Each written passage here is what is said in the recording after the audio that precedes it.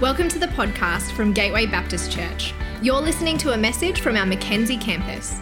Find us at gatewaybaptist.com.au if you'd like to connect with us as we seek to change lives by following Jesus in our community, our nation, and our world.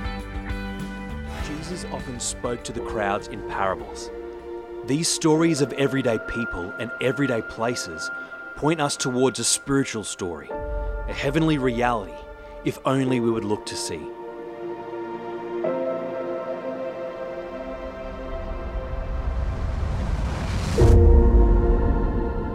Then Jesus told his disciples a parable to show them that they should always pray and not give up.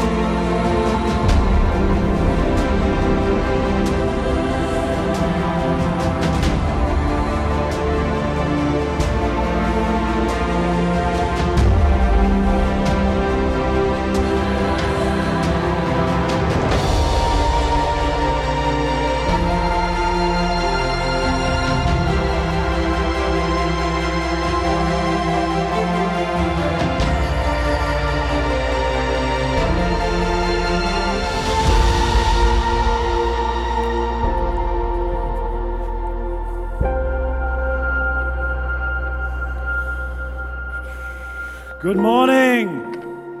How are we? You ready to pray today? Oh. You ready to pray today?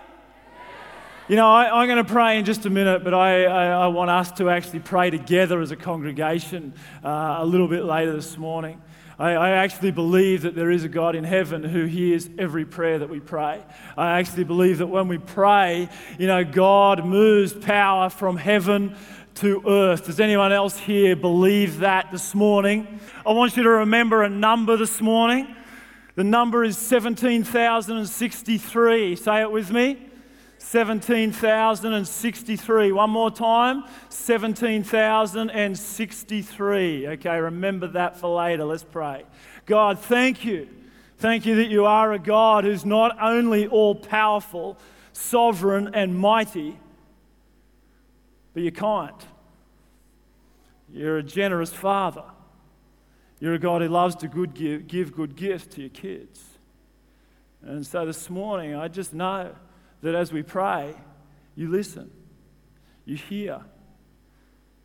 And God, as we speak to you, I just know you want to speak to us. And so would you give us ears to hear your voice this morning? I pray in Jesus' name. Amen. I love this parable in Luke chapter 18 because Luke tells us what it's all about before he actually tells us the parable. Sometimes I read Jesus' parables, and as I said a few weeks ago, he's a brilliant storyteller, but sometimes there's a cultural gap. And so, you know, he tells a story about 10 virgins waiting with, some of them have got lamps full of oil and some have got lamps that don't have oil waiting for a bridegroom to come. And I go, oh, what's all that about? And then there's a story about sheep and goats, and I've never been a shepherd, and I'm thinking, what's all that about? But that's why I love Luke chapter 18, because I went to Bible college to learn what it was all about. I was supposed to do a 3-year degree. It took me 9 years, but I was a slow learner. And I got to the end and I still didn't know what some of them were all about. And so Luke chapter 18 is a great parable. I love this parable because in verse 1, Luke records what the parable is all about before he tells the parable. Luke 18, verse 1, it says, Jesus told them this parable so that they would always pray and... Let's say it again. Jesus told them this parable so that they should always pray and not give up. That's why he told the parable. That they should always pray and not give up. This is the parable. Luke chapter 18, let's go to verse 2. It says, he's in a certain town, there was a judge who neither feared God nor cared what people thought. And there was a widow in that town who kept coming to him with the plea, grant me justice against my adversary. For some time he refused, but finally he said to himself, even though I don't fear God or care what people think, because this widow keeps bothering me, I will see that she gets justice so that she won't eventually come and attack me. She's a scary widow. And the Lord said, listen to what the unjust judge says. And will not God bring about justice for his chosen ones who cry out to him day and night? Will he keep putting them off? I tell you, he will see that they get justice, and quickly. However, when the Son of Man comes, will he find faith on the earth? So remember, parables, Jesus is pointing to an everyday person or an everyday place to uncover an unseen spiritual reality. And so this was an everyday person. This was a judge or a leader that had been put in place over a community to bring about justice for that community. Everyone who was listening to this for the first time would have understood this kind of person as a leader in this community. This kind of leader was someone who didn't care. He wasn't a good leader. He didn't care about the people that he was leading. And he didn't fear God. He didn't care what God thought of him. He didn't care what people thought of him. And so when this woman comes to him who is being mistreated and oppressed and wants justice, which is what he's supposed to do, he doesn't care. He says, Lifeline's a free call. Go and talk to someone who cares, because frankly, I don't care. But the woman in this story wouldn't take no for an answer. She was dependent on what this judge could do for her. She had no other power and resources in and of herself. And so when he said, I don't care, she didn't give up. She kept bothering him. Or she kept nagging him. She kept nagging and nagging and nagging. She was like a dripping tap. I want you just to use your imaginations. You're really going to have to just switch your imaginations on this morning. I want you to imagine you're sitting on the lounge watching the footy, and a woman walks into the room and wants your help with something. But you don't care about what she wants you to do. And so you ignore her. But use your imagination. She keeps nagging you. She keeps nagging and nagging and nagging. Can anyone just picture this in their mind? Just put your hand up. Okay, some hands went up real quick then. She's like a dripping tap. Even though you don't want to get up off the lounge and help her with what she's asking you to do, eventually you kind of, get yourself up off the lounge and you do what she wants you to do, because she won't stop nagging you. Now just leave your lounge room for a minute and come back to Jesus' story. In this story, it says this woman, She kept bothering him. But if you actually do a literal translation of those Greek words, it literally means she blackened his eyes. She nagged him until it felt like he'd been beaten up. I mean, this is world champion nagging. I mean, if nagging was an Olympic sport, she would win gold. Now, some of you might be sitting next to the person who'd take out the silver, but this woman would win gold. Now, this parable is different to most parables. It's one of the few parables that's actually a parable of comparison. You see, what Jesus is saying in this parable, he's saying, if you know anything about my Father in heaven, he's actually nothing like the leader in this parable. You see, he's talking to people who've read the Old Testament. They knew the voice of the prophets, that God would send people when people were being mistreated and oppressed to bring justice. They knew the heart of God was for the poor. They knew that the heart of God was to bring about justice. You know, the bloke in this story doesn't care about God and he doesn't care about people. And Jesus is saying, our Father in heaven is nothing like the bloke in this story. He loves to bring justice to the oppressed. He loves to comfort those that are being mistreated. He loves to bring salvation to those that are lost. In fact, in Peter, it says that God is not slow in keeping his promise, as some of us understand slowness, but he's actually patient. Can you say patient with me? Well, it's not a word we like very much. In fact, when it's translated in the old translations, in the fruits of the Spirit, it's long-suffering. Well, we don't like patience, we don't like long-suffering. But God is patient. God is long-suffering. Because he doesn't want anyone to perish. But he wants all people to come to repentance. He wants all people to be saved. That is the heart of our God. And so if this uncaring leader in this community will eventually give this woman what she asked for, how much more will your Father in heaven bring justice to those who cry out to him day and night? But when I come again, will I find faith on the earth? Will you still be praying and not giving up? Will you still be praying in faith, praying until you see it happen? See, the problem is we live in this instantaneous fast food culture. See, if you're driving out of here today, you've walked past the coffee shop because the line's too long to get food. And when you want food, you want it now. And so you drive out and you're driving down the road and those golden arches, they just call you in. And you drive in and you see, a board with big, juicy, healthy-looking food on it. And you point at the one called a Big Mac and you'll say, I'll have one of those, please. And you drive 25 metres to the next window, and by the time you get there, your food is waiting for you. And you unpack it, and it looks absolutely nothing like the burger that was up on the board. It's kind of someone's taken a syringe and just sucked the life out of it. And it's all scungy and tiny, and it looks like some 14-year-old kid has just spat on it while they're squashing it together and stuffing it into your bag. But you don't care. You stuff it down your gob in world record time, not because it tastes good, it's disgusting, it's not even food, but you stuff it down in world record time because you wanted food and you want it fast. You want it now. You see, when we want food, we want it now. When we want information, we want it now.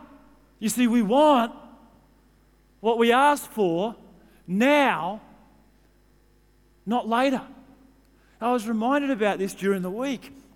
I was talking to John and Jan at our staff retreat, actually just the week before, and John was down there helping service and cook for us, and Jan was there in a role on staff in our admin team. These guys have been serving faithfully in our church for years and years and years. We celebrated them 50 years wedding anniversary just last year. And John was telling me over lunch one day that when he was a young bloke, and Jan moved back to England for 6 months to finish some study. It was the first time they'd been apart from each other for a long time when they were dating. And so he decided then and there that he never wanted to be apart again. He wanted to ask for her hand in marriage. And so John went and sat down at his desk and he took out his feather and he dipped it. He dipped it into an inkwell. And then he unrolled a piece of papyrus and he wrote, "Dearest Janice, I love you and I don't want to be apart from you again. I think you're a hottie. Will you marry me? Love, Johnny Boy." And then he took that piece of papyrus and he folded it up and he put it in this thing called an envelope. And then he went outside and he got on his penny farthing and he rode down to the local post office and he went in and he spoke to the postmaster and he bought this little thing called a stamp. And it had a picture of the King of England on it.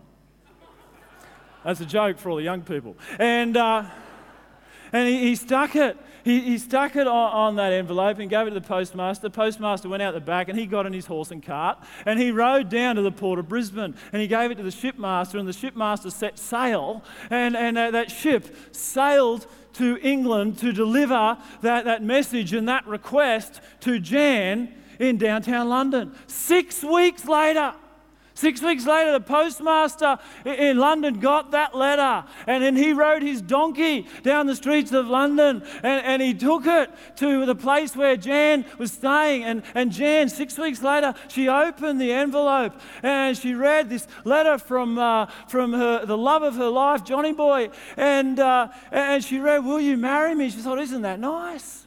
Someone wants to marry me, even if it's John." And so she sat down at her desk and she took out a feather, she dipped it in inkwell, she got a bit of papyrus and she wrote, "Dear Johnny Boy, thank you for your kind offer of marriage. It's a big decision. I'll need to think about it. I'll get back to you soon. Love, Janice."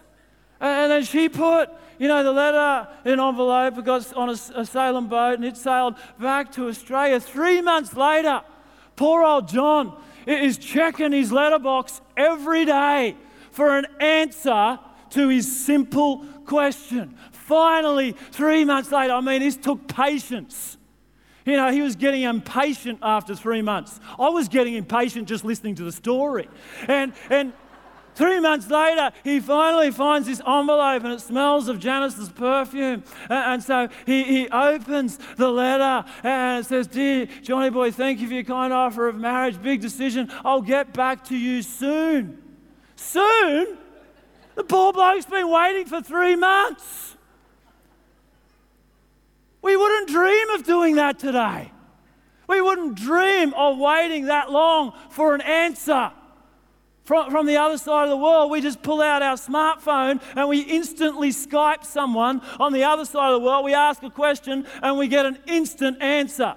Now, I'm not as old as John and Jan, obviously. But when I was a kid, in my lifetime, the only people who could do that, who could look at a phone, get an instant answer from around the world, were George and Jane Jetson. They were the only people. It was a far-fetched fantasy that could actually happen 40 years ago. Who remembers the name of the robot? Rosie. If you remember the name of the dog, you get a free coffee. Astro, free coffee down the front of the coffee shop. Astro the dog. You watched too much TV in your youth. We wouldn't dream of waiting that long for an answer today. These days, when John's doing a tough crossword and he wants a cup of tea, he doesn't even leave the lounge. He just gets out his phone, sends a text, "Dear Janice, I still think you're a hottie. How about a cup of tea for an old bloke?" And then Jan comes with a cup of tea. We want what we asked for now. By the way, only certain elements of that story are true. John and Jan have been married for 50 years. 51. That's it. I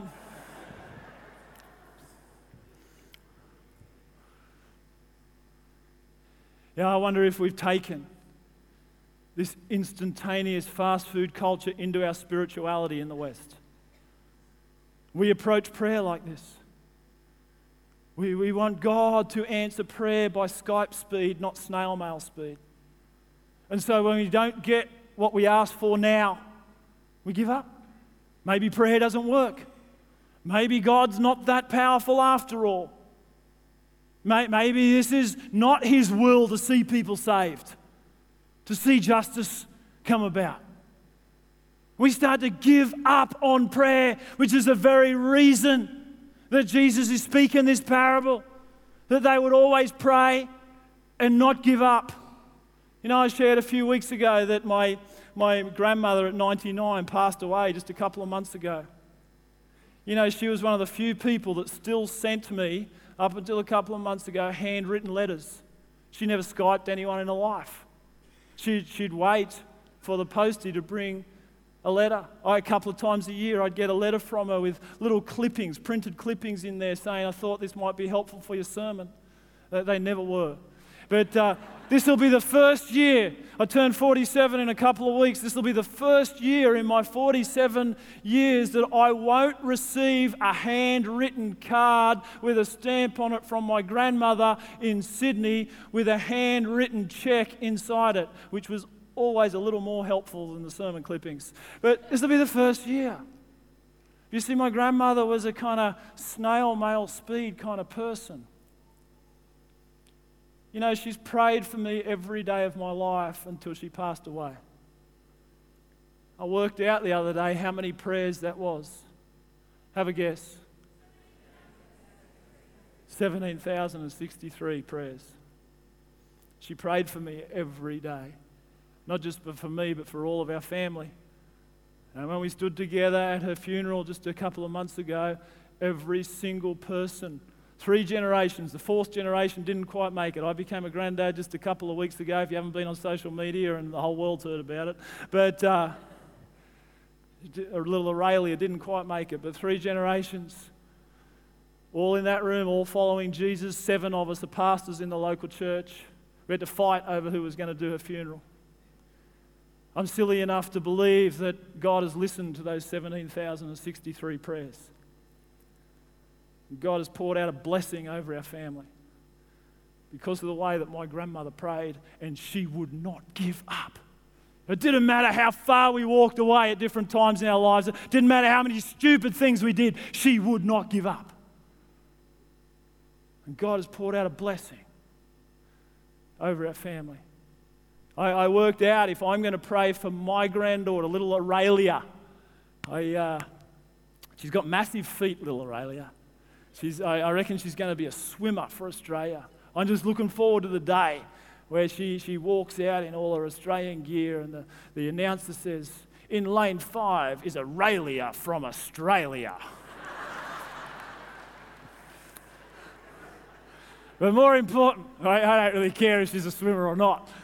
Be good if she could swim, I suppose. But what I really care about is that she comes to know the Father's unfailing love and puts her faith in Jesus Christ as her Lord and Saviour.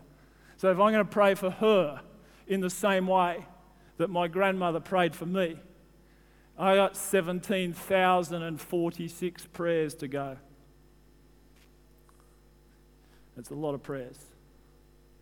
But Jesus says, always pray and don't give up. You see, this is the thing about prayer. Sometimes I think we think prayer is about kind of twisting God's arm behind his back. As if, God doesn't really want to do it, but if I just pray long enough and pray hard enough, then maybe I'll twist his arm and he'll give it to me anyway. That is not what prayer is all about. Prayer is not about changing the mind of God. There's a couple of exceptional circumstances in the Old Testament where it seems like as people prayed, God's mind changed, but they're exceptional. It's not what prayer is all about. Prayer is actually, we come before God and we wait on the eternal God. And we wait. The problem is, waiting isn't popular anymore. We want what we want now. And as we continue to persevere in prayer and we listen to his voice, God changes our mind and he changes our heart. And he shows us how to pray. You see, we're called to pray and not give up because God sees what we do not see. God knows what we do not know. And God moves power from heaven to earth when we pray. I've been reminded of this, throughout my life. Some of you heard the story. I've told this story before. It was when I was an RE teacher in Sydney nearly 20 years ago now. And there was this young girl sitting in the front row named Shelley, and Shelley looked like Lauren. She was sweet and kind. The rest of the class was just chucking stuff around the room. It was a nightmare. If you ever bump into a high school RE teacher, pray for them. They need your prayers. Tough gig. And Shelley would just sit down the front, every Friday morning for 4 years. And she'd nod her head, she'd answer questions. She'd even do her homework. And she was nice. And I could see God's hand was on her life, and so I began to pray for her for 4 years every Friday. And I'd say, Shelley, what do you think about all this Jesus stuff? She says, oh, it's nice, but I don't think it's for me. I remember I'd argue with God. I know, God is easy for you. She's nice. I remember the last Friday I was about to teach her, and I was praying at my desk, and I just felt God say, I want you to claim that whole family for me by faith. I remember thinking, you've got to be kidding me. Because I taught her 2 brothers as well, but I'd given up praying for them. I didn't think it could happen. Brendan particularly was 2 years older than her, and he had dreadlocks, and he's always smoking cones down the back of school, and no interest in anything I was talking about. As I prayed for that family that day, that very day, I believe God had been storing up some prayers for that family. But that very day, Brendan came to me in the teacher's car park. He wasn't supposed to be there, but that was not unusual for Brendan. And he was eating a pie. I remember looking at the pie thinking, oh, I'd like one of those. But then he said, I'm about to finish school. It's his last day of school in year 12. He said, my life's a mess. I'm not sure what to do about it, but can I come on that camp that my mate Brom's going on that you're running? I said, of course you can. 2 weeks later, as I shared the gospel about how Jesus died for all of our sins, doesn't matter what we've done in the past, he's nailed them to the cross. And he rose from the dead on the 3rd day, and he offers every one of us eternal life. And the way to receive that eternal life is by surrendering everything, all your desires to him, and putting your faith in him as Lord and Saviour. I said, if you want to do that tonight, I want you to walk down the front while everyone's eyes are open, in front of everyone at this school. I remember Brendan, dreadlocks, probably still stoned, walked down the front, put his faith in Christ. 2 weeks later, he led Shelley, his sister, to come to know Christ. I had the joy of seeing the whole family come to know Jesus. I've gone back to Sydney to marry them and see their kids grow up. I'm telling you, God sees what we don't see. He knows what we don't know. He's always got a bigger plan and a better plan than what we can understand or imagine. That's why he says, pray and don't give up. Wait on him. Listen to him. I remember 8 years ago now, just doing it tough, wanting to give up on ministry. I come to the end of my tether. And it was at a time before we'd ever planted a campus. And I was sitting in a conference, and God knew I was a bit broken, a bit beat up, and kind of contemplating giving up. And I heard this message about this, about how God uses broken people.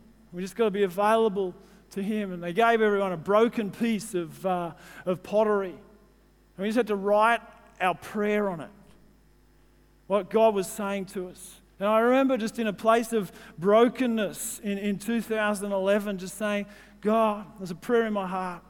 I'm willing to plant churches in Australia and beyond for the next 20 years.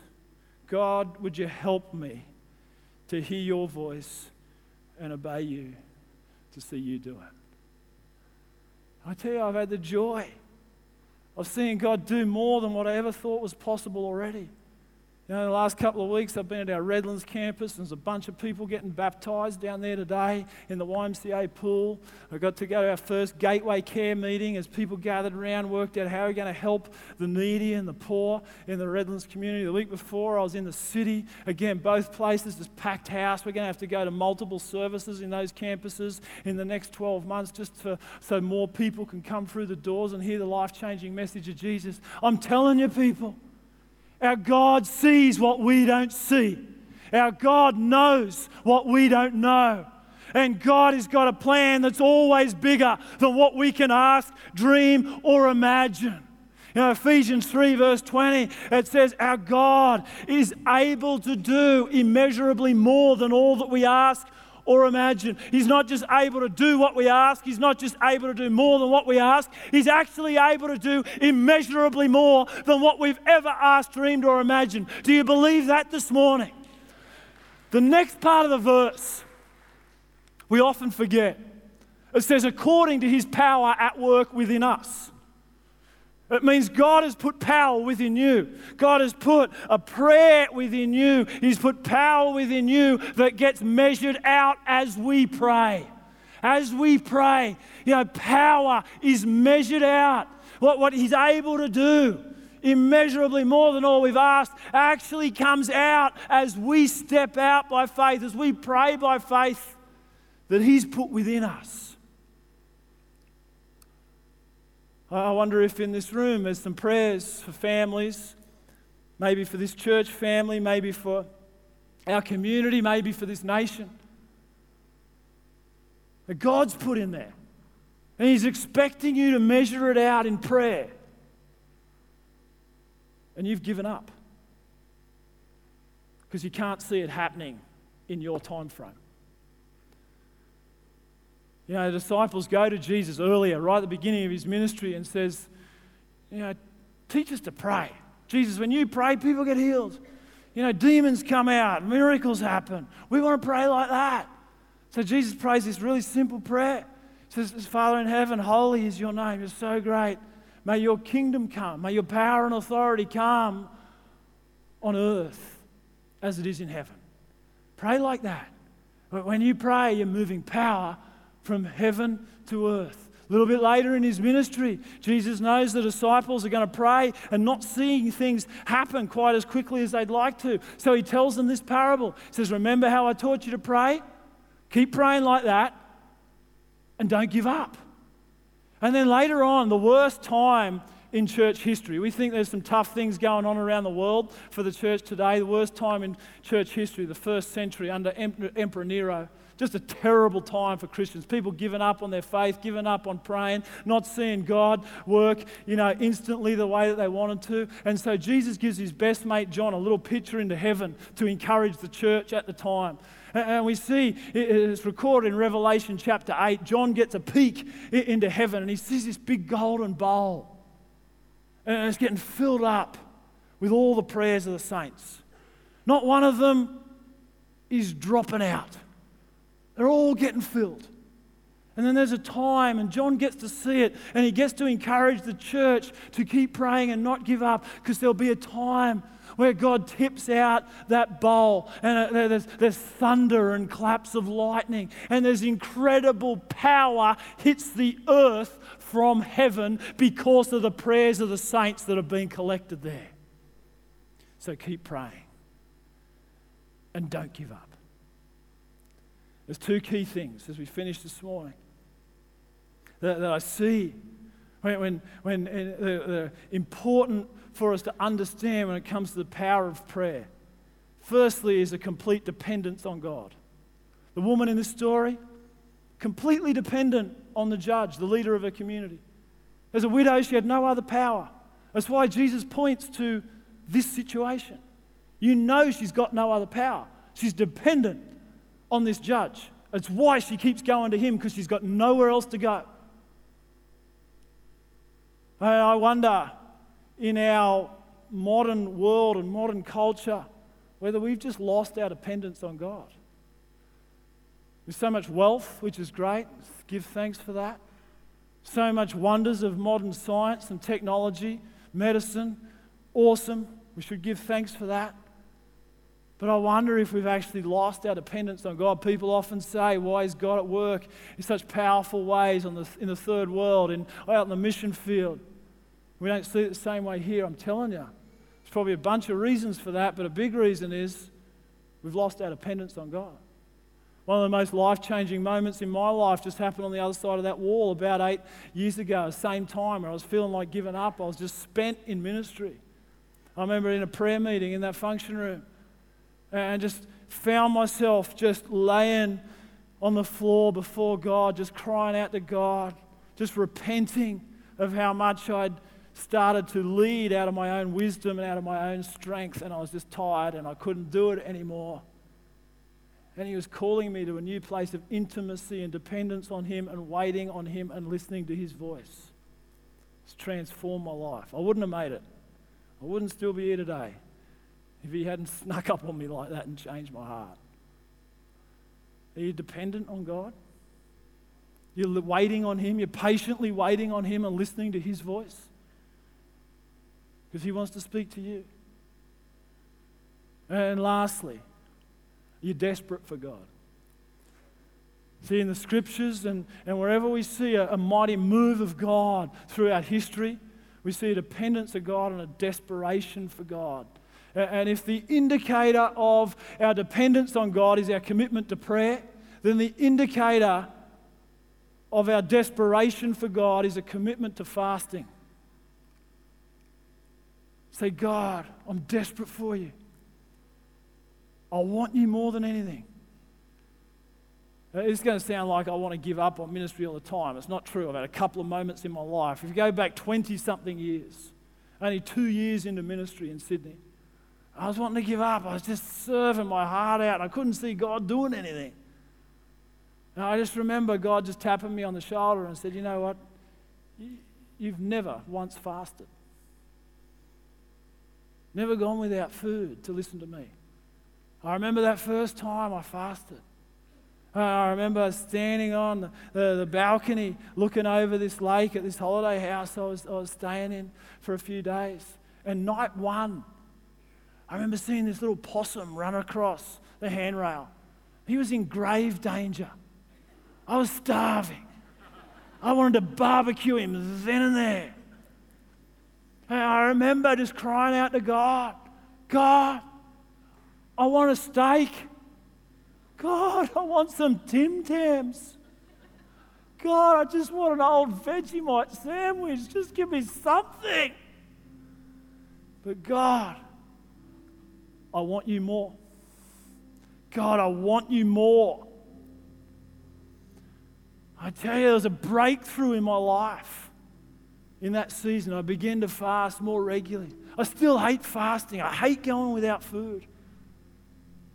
But I love the impact it has on my life. I love the breakthrough I see in my life and in ministry. And it's not that God's sitting up there going, Jason's a good boy, he's going hungry again, I'll give him what he wants. That's not how fasting works. I'm telling you, like prayer, when we fast and we wait on God, God actually changes us. Back then, 20-something years ago, He had to change my heart and my mind. He had to deposit faith into my heart that wasn't there before. I began to walk by faith in a whole new way that I'd never understood before that moment. It was a spiritual breakthrough in my life that wouldn't have happened. I don't believe it would have happened unless I got desperate for God and I chose to fast and put everything else aside. Say, God, would you break through in my life? I wonder this morning, how desperate are you to see that prayer answered? See that prayer answered for your family, for our community, for our church, for this nation. How desperate are you? I believe we're going to come into a season of fasting in our church. This is the third time I've talked about it this year. I'm going to keep talking about it over the next little while, and I'll be particularly the beginning of next year. There's a season of fasting coming for us as a church. I'm just kind of getting us ready for it. So this is when we get there, it's not the first time you've heard it. But some of you today, it's just time to start fasting. You know that prayer. You're desperate for it. It's time to start believing for that breakthrough. I believe a day's coming when as a church, we're going to fast and believe for a breakthrough in this state and in this nation. Come on, why don't we stand to our feet right now? What's the prayer? What's the prayer that God's put on your heart and He's saying, don't give up. Don't give up. Keep praying. Keep waiting. Keep persevering. Keep long-suffering in prayer until you see it happen. That's what I want to encourage you to do today. Pray until. Pray until you see it happen. If it doesn't happen in 5 minutes, if it doesn't happen in 5 months, if it doesn't happen in 5 years, if it doesn't happen in 5 decades, pray until you see it happen. I don't think Audrey's here this morning, but one of the great joys in my life was just a couple of years ago. Audrey had prayed for her husband Brian for about 5 decades. Didn't see anything happening.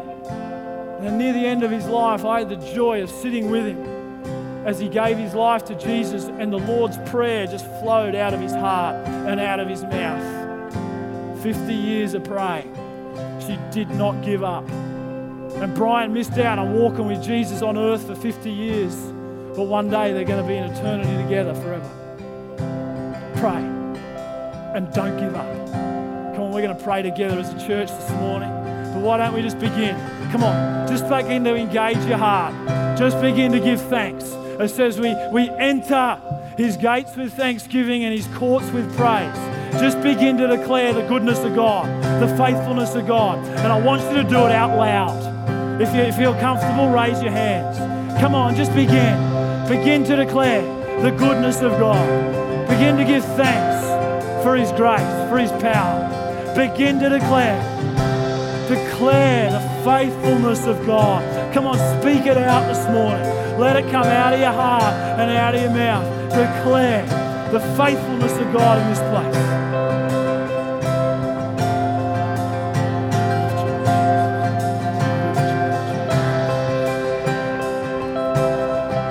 Come on, there's a prayer in your heart for your family. Pray it. Come on, let it come out. Whatever that prayer in your heart for your family is, let it come out in your own words. Just pray a blessing over your family. Pray the prayer that God has measured into your heart, the faith He's put in your heart for your family. Come on, speak it over them this morning. Let God hear it this morning. Let's lift it up.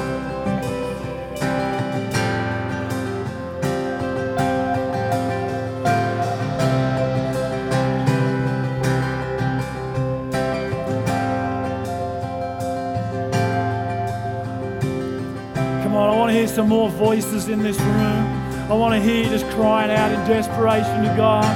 Come on, why don't we just pray for the state of Queensland?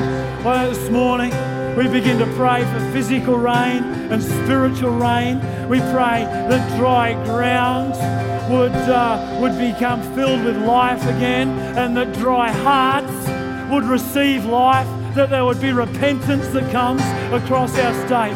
Come on, let's pray for the people of Queensland this morning. Come on, just cry out to God for a mighty move of God. Come on, just speak it out this morning.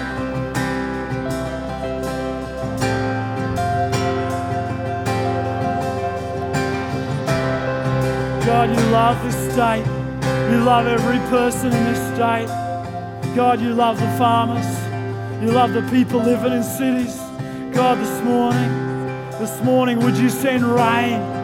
God, would you send physical rain from heaven? The dry ground, God, would be filled with life again. God, would you send rain? God, we pray for spiritual rain. God, that you be bringing people to repentance, to receive new life in you, God. That you would soften hard hearts. Come on, let's one voice together begin to pray for our nation. The scriptures tell us to pray for our leaders. Come on, let's pray. Pray for leaders in government. Pray for leaders in business. Leaders in the church. Come on, let's pray for an awakening, a spiritual awakening. I'm believing to see revival in our nation, in our generation. Come on, let's begin to cry out to God together. Come on, let's just start. Pray a blessing over our leaders. Come on, bless them. Ask God to pour out blessing on them. Give them wisdom and insight, strength and courage to do what is right and what is just.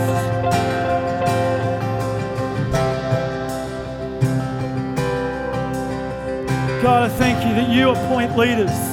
You put them in positions for seasons. And God, I thank you for the leaders you've given us in this season. God, would you bless them? May they be aware of your presence with them. God, where their hearts need to change, their minds need to change, would you bring that change by the power of your Holy Spirit? That they would make wise decisions, just decisions. They would be people who genuinely feared you and cared for your people. God, would you bless them today? Come on. Let's just pray for a spiritual awakening in our land. Let's pray for revival to come to this nation of Australia. Come on, cry out together. Come on, just lift up your voices. Say, God, Holy Spirit, come. Come on, speak it out in your own words.